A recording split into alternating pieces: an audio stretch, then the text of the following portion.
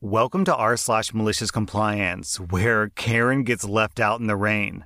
Our next Reddit post is from I'm JJ as me. I was working at a restaurant waiting tables in a very affluent area on the Jersey Shore. We had our fair share of entitled people who were under the impression that if you throw enough money around, you can do whatever you want and treat people however you want.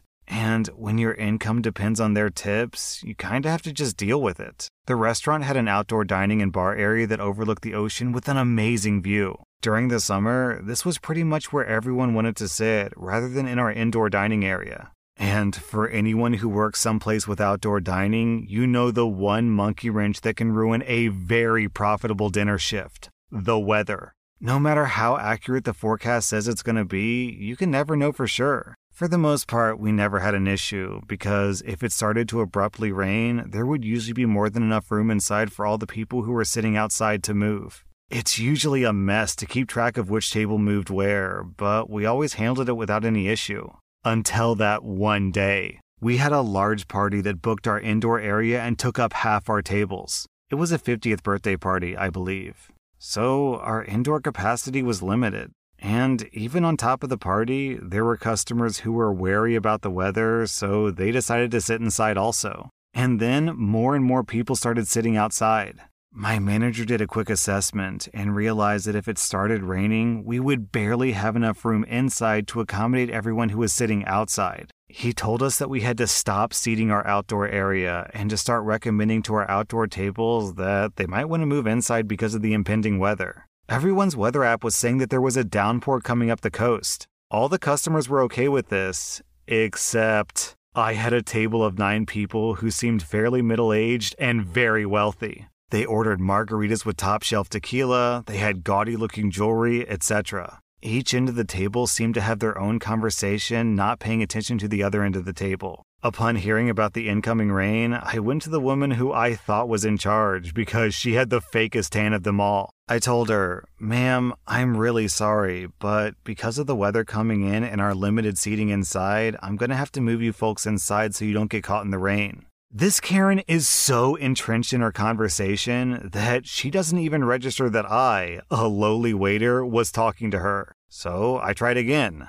"Ma'am, I'm sorry for interrupting, but..." She cuts me off, exasperated. "What? What are you saying?" I begin again. "Ma'am, I'm sorry, but because of the incoming weather and our indoors filling up, we need to move you inside. We have a table ready for you, and I can move all your drinks and everything for you." She snaps back with, "The only reason we came here was to sit outside, so we'll deal with the weather." I realize that she doesn't grasp what I'm saying, so I try again. "Ma'am, just in case the..." Then she goes from 0 to 100 and yells at me, "We will effing deal with it!" She yelled so loudly that the people on the other half of the table turned to listen. They didn't hear our prior exchange, but only heard her outburst and then went back to their conversation. Because I guess this must be normal behavior for her. She wants to deal with the weather on her own? You got it. Filet mignon, a few lobster tails, expensive stuff. I put the order in, I look back, and all the other tables had moved inside, because they were all rational human beings, and my table of 9 entitled jerks were the only ones still out there. I heard the leathery-looking Karen say to the rest of the table, "Wow, we have the entire patio to ourselves. What luxury." After a while, I looked inside, and I saw the table that I'd held for them was taken by another party that had just walked in. This was the last available table. And just as the last butt hit the seat, I felt the best feeling I could possibly have at that moment. A glorious raindrop tapped on the top of my head. Oh, sweet glory. Within seconds, it went from beautiful blue skies to torrential downpour. Everyone at the table grabbed their drinks, which were a little watered down at this point, and ran inside. After they shook themselves dry, they looked around and realized there was nowhere for them to sit. Most of them looked dumbfounded, like a lost child in a supermarket. Karen made a beeline to me and screamed, "We need a table." I replied, "I'm sorry, ma'am, but we're fully seated and we have a wait list for indoor seating." "Well, what are we supposed to do now?" She hawked back at me, which led to me so eloquently saying, "Ma'am, as you said you would, you effing deal with it." I air quoted the effing deal with it to really emphasize that this was her response. And when I said that, everyone else at their table realized that that was our interaction earlier and that Karen had dug their own graves. I felt bad for most of them because if they had all known the circumstances, they would have probably convinced Karen to move. But after she raised her voice and cursed at me, all bets were off. And as serendipity would have it, at that exact moment, their food came out and we handed it to them. There they were, 9 people in damp clothes holding a Cosmo in one hand and filet mignon in the other with nowhere to sit to eat. The rest of her party convinced her just to get some boxes for their food, pay their check, and leave. As I hand Karen the check, she smugly says, "Well, this'll be reflected in your tip." To which I replied, "Ma'am, we implement a 20% tip on parties of 8 or more. It's our policy, and it's clearly stated in our menu." She paid, and then they left with their boxed up food, leaving behind their half-full drinks. It was the best $60 that I ever made. Our next Reddit post is from OK Eggplant. I work in IT, and I've been working with my current company for close to 2 years. I started in one of the lowest positions available, but I slowly took on more responsibility as my IT directors were repeatedly fired by upper management. In my short time at this company, I've had 4 managers, a new CTO, 5 of my colleagues be fired, and a network breach by Russians. And never once have I been given praise or compensation for mitigating these crises. In this time, I've made efforts to improve the company's systems, and I've spent hundreds of hours automating several tasks, which have saved the IT department about 80 hours of work a week. My goal was to get promoted because I was doing the work of someone in a much higher position than me. Earlier in the year, I asked my boss for additional training and a raise. He said that he had to wait till the yearly performance review for me to receive a raise, but that he would give me some training with infrastructure techs to further my career. Months pass, and I am barely included on email threads, which is his form of training. My yearly review comes, and I ask my boss for the promised raise and promotion. He says that I don't have training, and I would need a specific certification that he has, which is notoriously difficult to obtain. Our chief technology officer was also in my performance review, and he agreed with my boss that the certification was needed to advance. This was the first time that I was told this, and I left the meeting infuriated. I got out of work at 5 p.m., immediately searched for a question dump for the certification, and studied the questions till about 4 a.m. I scheduled the certification test for 6 a.m. and barely passed. I walked into work, placed the certification on my manager's desk, and asked for a raise again. His look of disbelief gave me so much joy. He still argued against a raise, but I took it to the CTO and he told the manager to give me my promotion. This happened a couple of days ago, and I'm still riding the high.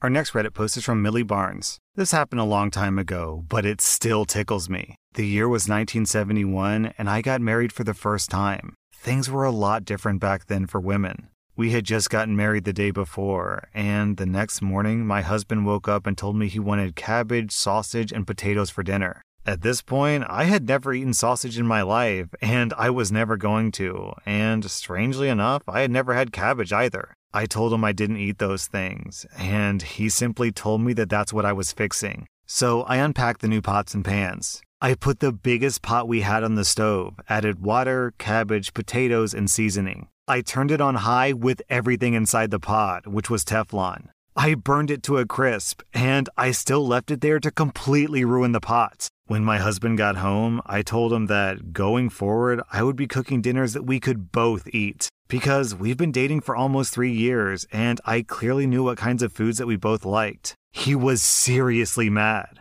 I calmly stuck to my guns and told him he wasn't going to bully me, and just because we were married doesn't mean that he got to tell me what to do. That marriage lasted 1.5 years. I couldn't wait to get away. Our next Reddit post is from Jackie Sparrow. My job starts at about 2 p.m. Usually that means I wake up at about 9 in the morning. A few weeks back, I woke up at 9 o'clock feeling sick, dizzy, and throwing up. I went to bed fine the day before. I called work at around 10 a.m. and said that I couldn't come in. My manager is immediately like, "Our policy is to call in sick before 6 a.m., so you won't get your hours." My manager arrives at the building at around 10 a.m., so it would have been impossible to call before 6. Anyways, we also have to call daily to let them know if we're going to come in or if we're sick. The next morning, at around 5 a.m., I wake up and call my work. No answer. Duh, because no one's there yet. So I decide to call the manager directly. She answers the phone and groggily says, "What?" "Yeah, I just wanted to let you know that I'm still sick." "Couldn't you have done that last night?" "Yeah, but I could have been better this morning." The next 2 days, I do the exact same thing. She then sends me an email explaining how the rules have been changed and calling at 10 a.m. is now acceptable. Our next Reddit post is from Old Man. My job was to design and write software prototypes for individual high-value customers. If they liked it well enough, then a real software engineering team would build the real product. Occasionally, I would run the prototype for a few months while the customer evaluated if they wanted to buy the real project. Now, these prototypes don't take a lot of code, but they do run with a lot of data. Even compressed, it can be a terabyte or more. Having done this work for years, I've accumulated a small disk farm of past projects, which can be very useful when a customer asks for something just like we did last year, but with a small change or two. The company resisted buying me hard drives for this, but it saves me so much time, I ended up buying 1 or 2 a year myself until I accumulated about 10 of them. I figure that I've spent over $1,000 on external hard drives. Then, unexpectedly, management changes. The new management thinks that they can replace the old software guy with a cheaper new software grad, and I'm laid off. And I have 2 weeks to train my replacement.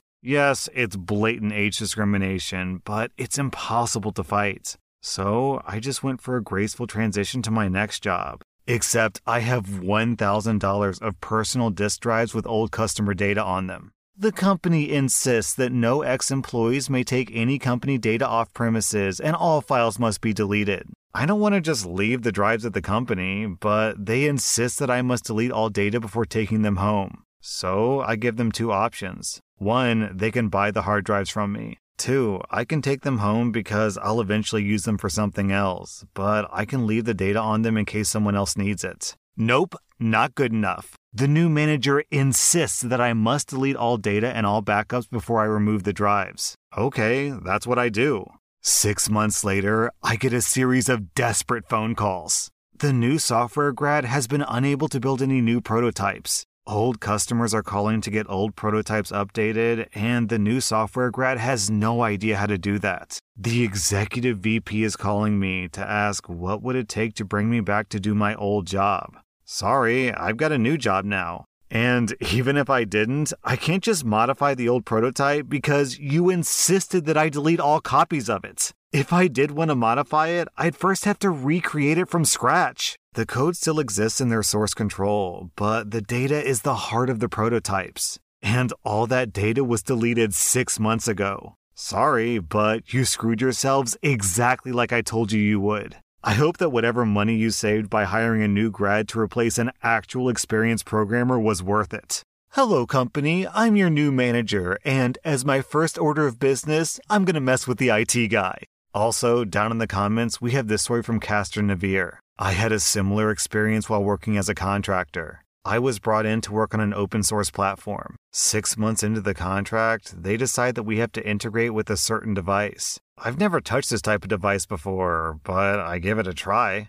Of course, we have no actual source control or documentation either. I try to talk to the guy who makes them, and he responds to a total of 2 emails over 2 weeks. After those 2 weeks, I get a call that I'm being let go from the contract because it's not a good sign that you can't get the development environment running. Never mind that I've single-handedly built 70% of their entire platform and demoed it to them 3 times along the way. So after the call is over, they send me an email giving me parting instructions. And one of the steps on the list is to delete all the files related to my work immediately and that I have 24 hours to comply. Remember how I said that we have no source control? Well, I followed the instructions to the letter. I reformat the hard drive that I was keeping the project on. A week later, the project manager calls me up, telling me they have a new server and they need me to upload my code. I say, "What are you talking about? You instructed me under threat of legal repercussions to delete those files last Tuesday."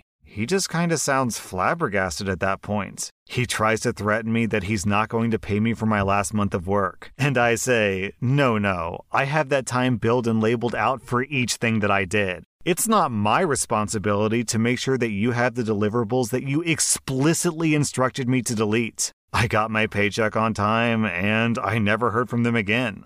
Then we have another similar story from Jippy Zippy Lippy. I had a similar thing happen with a small architect firm. I had my own design firm, and I'd been designing and updating their site for about 5 years. At the end of the final year, they told me that I was charging too much for any changes to the site, even though I'd given them tons of freebies. And they were going to get a younger, more hip designer that could do things faster and cheaper. They wanted me to give them all their files and delete what I had on my end. So I sent them a CD with all of their files and erased everything, meaning that I erased all the code and all the build files for all the online images as well. I told them to put the CD in a safe place and make sure to back it up with another one. I closed out the account and moved on. About a year later, they called me in a panic saying that the new person screwed up their site. It wasn't running correctly and they couldn't find the CD I sent them. Apparently, they didn't make a backup. And somehow, this person also erased all the old files on their server as well, so they had nothing to start over with.